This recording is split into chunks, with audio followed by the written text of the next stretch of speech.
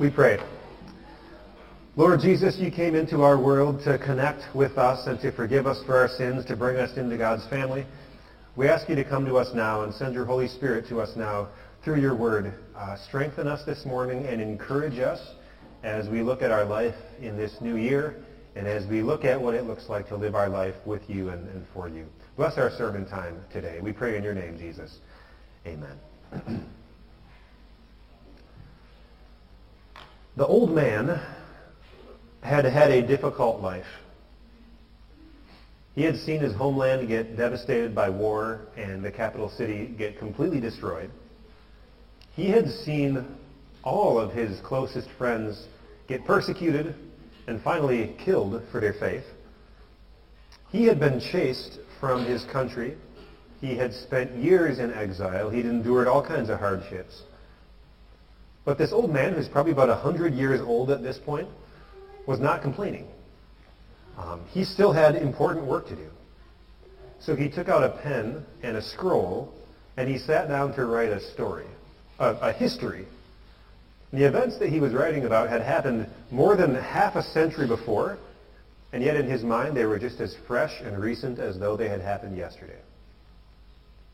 Back in the days when Jerusalem was still standing, a very unusual man had arrived in the region of Galilee. He came, it was said, from a tiny little village in the country.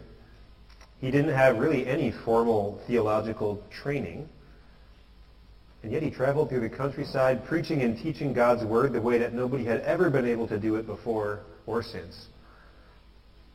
And then he did all kinds of amazing miracles, healing the sick, casting out demons, causing the blind to see. And what's more, he claimed that he was the light of the world, that he was the bread of life, that he was the good shepherd who laid down his life for his sheep. In other words, he was claiming to be the Messiah, the long-promised Messiah that the Jewish people had been waiting for 2,000 years since the days of Abraham. He claimed to have come from heaven and to have such a close connection with God the Father that he could honestly say, I and the Father are one. This Jesus of Nazareth had made some pretty incredible claims. But the old man, writing this history, he believed every single one of them. Why? Well, it's not because he was getting senile in his old age. And it's not because he had been misled by all the myths and superstitions about Jesus that had come up over the years. No, it was because he had been there in person. Back in the day when Jerusalem was still standing, John the Apostle had walked with Jesus. He had talked with Jesus. And he had seen it all. You think about the different things John had seen. He had probably seen thousands of different miracles in public and in private. He had seen Jesus' glory shining on the mountain of transfiguration. He was the one sitting next to Jesus at the Last Supper. He was the only disciple who watched Jesus' crucifixion. He stood in the empty tomb on Easter. Then he saw the risen Jesus Easter night with his own eyes. Then he touched the risen Jesus with his own hands. And he watched Jesus eat a piece of fish to prove that he was really alive. A few weeks later, he watched Jesus ascend into heaven, but not before giving his disciples the command to go and spread the gospel to the ends of the earth. But John had seen all of it. This is someone who knew not just the basic facts about Jesus' historical life, but he knew the man himself. He knew the sound of his voice, his sense of humor, his personality, his character. I think you could make the case that nobody else in the world knew Jesus of Nazareth better than the Apostle John. Now, 50 years later, John picks up his pen and begins his gospel. And the entire purpose of this history that he's writing is to convince his readers of the same things that John and the other disciples had become convinced of. That surely this man, Jesus of Nazareth, actually was the Son of God. So, our sermon text today is the very beginning of John's gospel, just the first few verses. And you might expect a history of somebody's life, like a biography, to begin with their birth. But John starts his history of Jesus just a little bit earlier. Here's where it begins.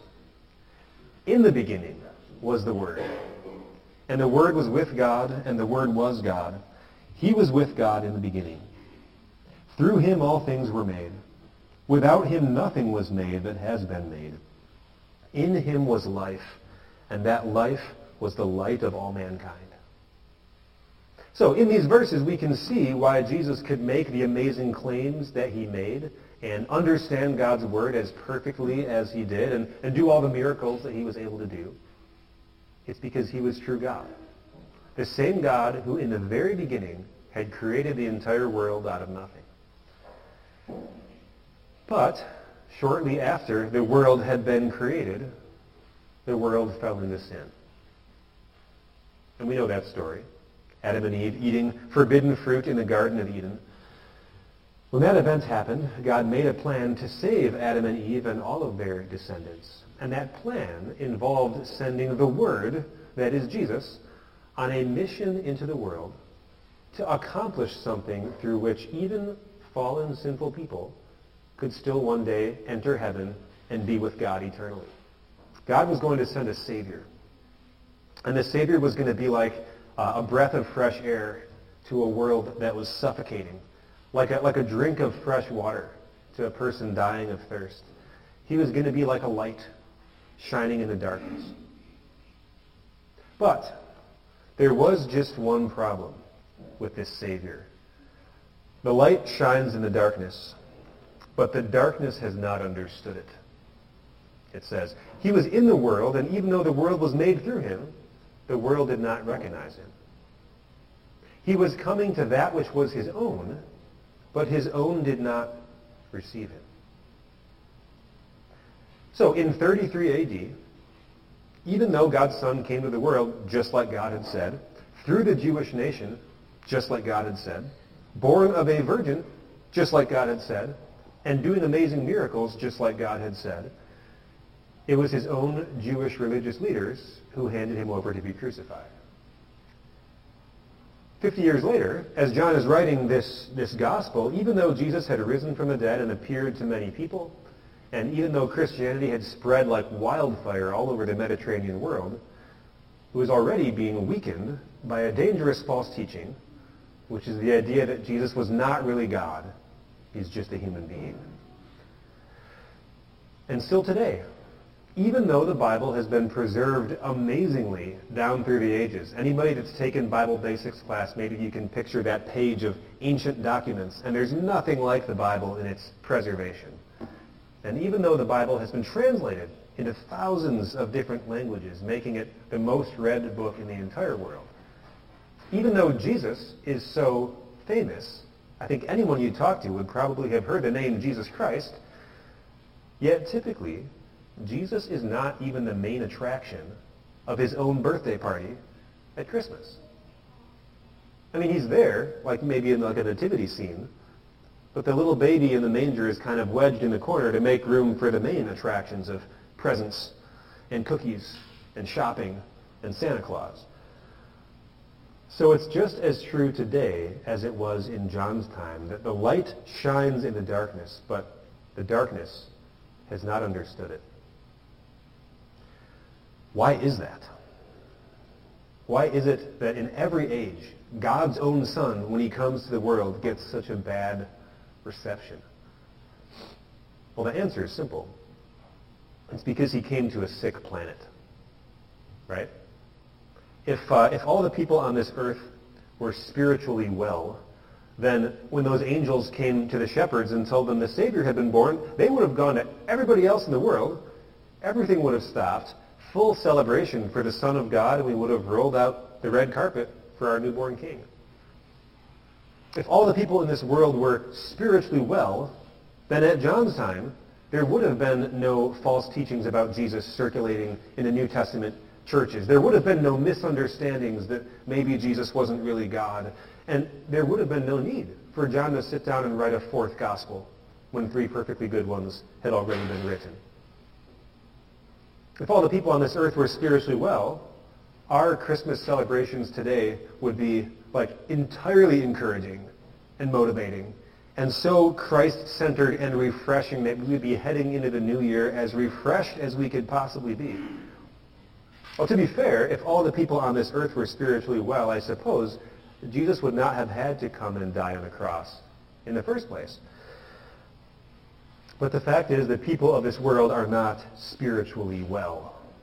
We are all born spiritually sick, spiritually blind, spiritually confused in our sin. And so we are unable by nature to see things the way that they actually are. We're unable to see that it is best for God and not us to be in charge of our life. We are unable to see that it is best for us to put other people's needs ahead of our own. We are unable to see how selfish we are actually being much of the time. But most of all, we are unable to see just how serious of a rebellion our sins are every day against the God who made us. So still today and still in our own lives, the light shines in the darkness, and the darkness has not understood it. So let's think about darkness for a minute this morning. There are some things that are hard to do in the dark, like walk through your kid's room without stepping on any Legos. There are some things that are dangerous to do in the dark, like drive on Highway 285 without any headlights. I've seen people do it. It doesn't seem like a smart idea. But there are some things that would be absolutely deadly to do in the dark, like perform an open heart surgery, or operate heavy machinery, or cross a minefield. And trying to navigate through this life without a Savior, looking only with our own sin-darkened eyes, and trying to somehow find our way through it, and then find our way to God and eternal life at the end, is just as deadly of a task. In fact, it's entirely impossible. But this is why, for us, God turns on the lights. And the Apostle Paul says that so beautifully in 2 Corinthians chapter 4. He says this, that God who said, "Let light shine out of darkness," made his light to shine in our hearts, to give us the light of the knowledge of God's glory, displayed in the face of Christ. It's kind of like a lot of clauses after each other, but do you see what that verse is saying? The same God who in the beginning of the world, there's no light, and he just said, "Let there be light." And light was instantly there, not from the sun, not from the moon, but just from God. Creation out of nothing. That God has created that same kind of a from-nothing creation in our hearts when he made his light to shine in our hearts. He came to us lost in sin and darkened in our thinking and not seeing things correctly, and through the good news about Jesus, God turned on the lights so that we can see Jesus for who he is. He is our sure and certain path to heaven. So on Christmas Eve, we just marveled at the fact that God would even want to come down to our sinful world and connect with us and give us a Savior. Today, we marvel at the kind of Savior that we have. He is fully God. He is fully human. And he is both of those things at the same time.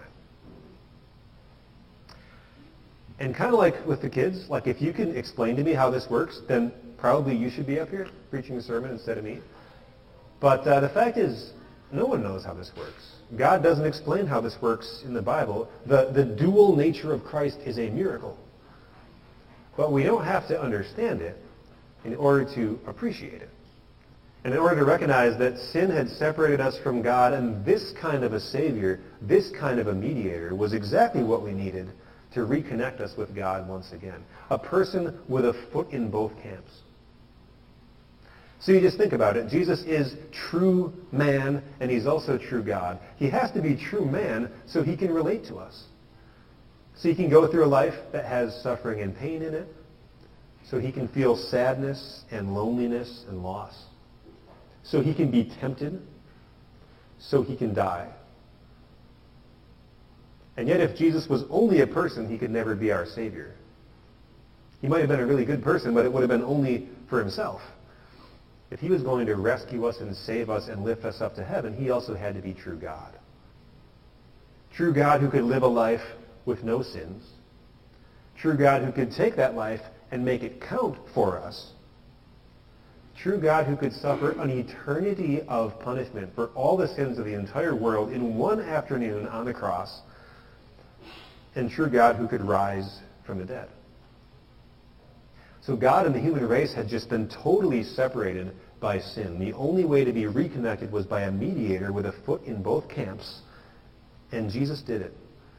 He rebuilt our relationship with God and gave us a brand new status that we could never have enjoyed otherwise. And John describes that status like this. He says, to all those who did receive him, to those who believed in his name, he gave the right to become children of God. I almost lost my page. Children of God. But I think that verse shines maybe more beautifully today than it ever has in the world before, at least in recent memory, because we live in a world where there are so many broken families. Just thinking about this week, and how God tried to set up human beings for success, right? So that there would be a father and a mother staying together and raising their children and teaching them to know God's love. And yet, for just a million different reasons, this is so often not what our families look like. This is not our experience so often. There's so much conflict and division that many, many people are left today wondering what it's even like to be part of a functional family. Now, I don't know the story, the full story of every family that's here today, but I do know this. Like, these verses from God are a beautiful promise to every single one of us. Because these verses assure you that no matter who you are, and no matter what your upbringing was like, and no matter what scars or trauma or emptiness you might have in your heart because of your earthly family, through faith in Jesus and through the power of baptism, you have been adopted into a heavenly family that is absolutely perfect. You are children of God. You have a Father in heaven who loves you and cares about you and listens to you and provides for you far better than any earthly father or mother ever could. And he's never going to stop. One day he's going to give you an inheritance of eternal life in his heavenly kingdom. And that perfect eternal life will be so wonderful that it will more than make up for all the shortcomings of this life. That's God's promise to you, that you're children of God now. So old John, writing his gospel, he had nothing close to what would be considered an ideal life. Again, he had seen his homeland get devastated by war, its capital city pulled down and destroyed. He had seen all of his closest friends persecuted and killed for their faith. He had been chased out of his country, lived in exile, endured all kinds of hardships. And yet he considered himself as blessed as anybody on the face of the earth. Not because he got to see Jesus, but because he got to see Jesus for who he actually was. The Word became flesh and made his dwelling among us, and we have seen his glory, the glory of the one and only Son, who came from the Father, full of grace and truth. What had happened is God's grace had overcome John's sinful blindness, and it had allowed him to see Jesus for who he truly was, fully God and fully human, our perfect Savior, our ticket to eternal life in God's family. And the reason why John wrote his gospel was so that you and I could see the very same thing. At the end of John's gospel comes one of my favorite verses. John is just a little different from the other gospel writers. He writes so just candidly and openly. And so after describing everything about Jesus' resurrection, and all the things that had happened, John takes a moment and just puts in a personal footnote. So this comes from John chapter 20, all the way at the end. Here's what he says. Jesus performed many other signs in the presence of his disciples, which are not recorded in this book. But these words are written so that you may believe that Jesus is the Messiah, the Son of God, and so that by believing, you also may have life in his name. And may God simply grant that to each one of us for the sake of Jesus, our Savior. Amen. And now the peace of God, which passes all understanding, will guard and keep your hearts and your minds through faith in Christ Jesus, your perfect Savior. Amen.